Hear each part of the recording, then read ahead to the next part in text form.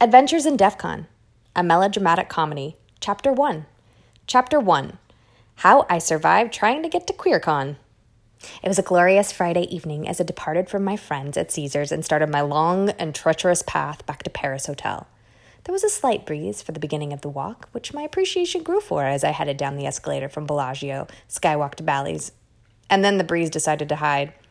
Sweaty and sore, I trekked through the scary crowds of tourists to the hotel and hopped into freezing cold casino floor of Paris. My anticipation of the QueerCon party had me moving like a speed demon through the sea of people to hurry to my room so I could get ready for my favorite pool party.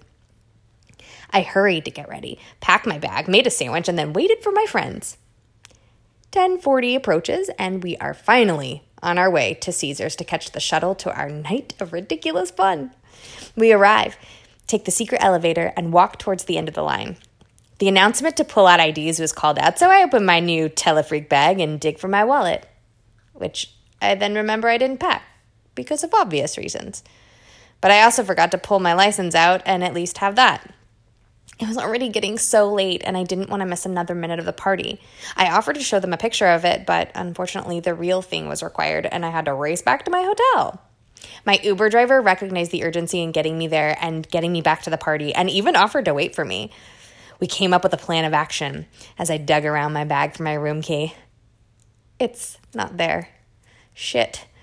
As we approached the drop-off, I released him from waiting. This might take a while. No key, no license, and I'm not on the room. Oh boy. Never to fear, the hotel was fabulously helpful, and I finally reunited with my ID and room key and raced for the elevator. It couldn't be better. No one is on the elevator. I should be back in an Uber in less than 5 minutes, and I will finally be able to enjoy the party. I pulled out my phone to let my friends know. I'm okay. I'm on my way. And then it happened. The elevator jolted. The noise of movement stopped. The C for casino had turned into 2 dashes. I was stuck on an elevator. Alone. I immediately opened the phone box and called their emergency line. Told them what elevator I was in and they said they'd send someone at once. I stand around for 20 whole seconds, thoughts racing through my head. Was the elevator hacked? Are they going to start making it go at warp speed like in the movies and then drop me from way up high? Oh God, I need to get the flock out of here.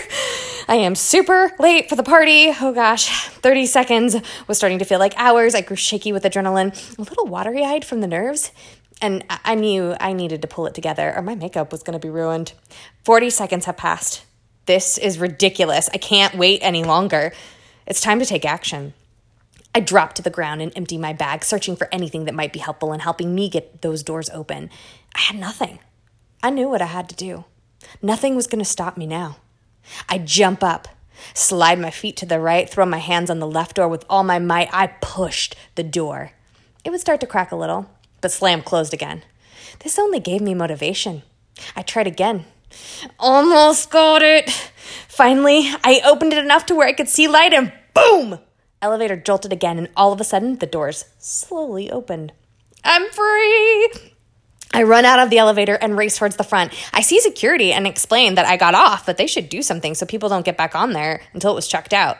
I grab my Uber and weave through the traffic to finally reach my destination. My driver thought it was a good idea to read my palms, and while he didn't see anything happening that would make him want me to get out of his car, he did express that he saw writing as a part of my career, which is actually accurate, and said I should be writing. I finally arrived at the party and had a ginormous blast. Thank you, QueerCon and Bug Crowd. Meanwhile, I awoke this morning and thought, Uberman, you're right. The world needs to hear about the fight and struggles we go through to be at DEF CON. We are committed, and we'll stop at nothing to be there and our parties. It's scary, but we're brave. Stay tuned for more on Adventures in DEF CON. #Quincy.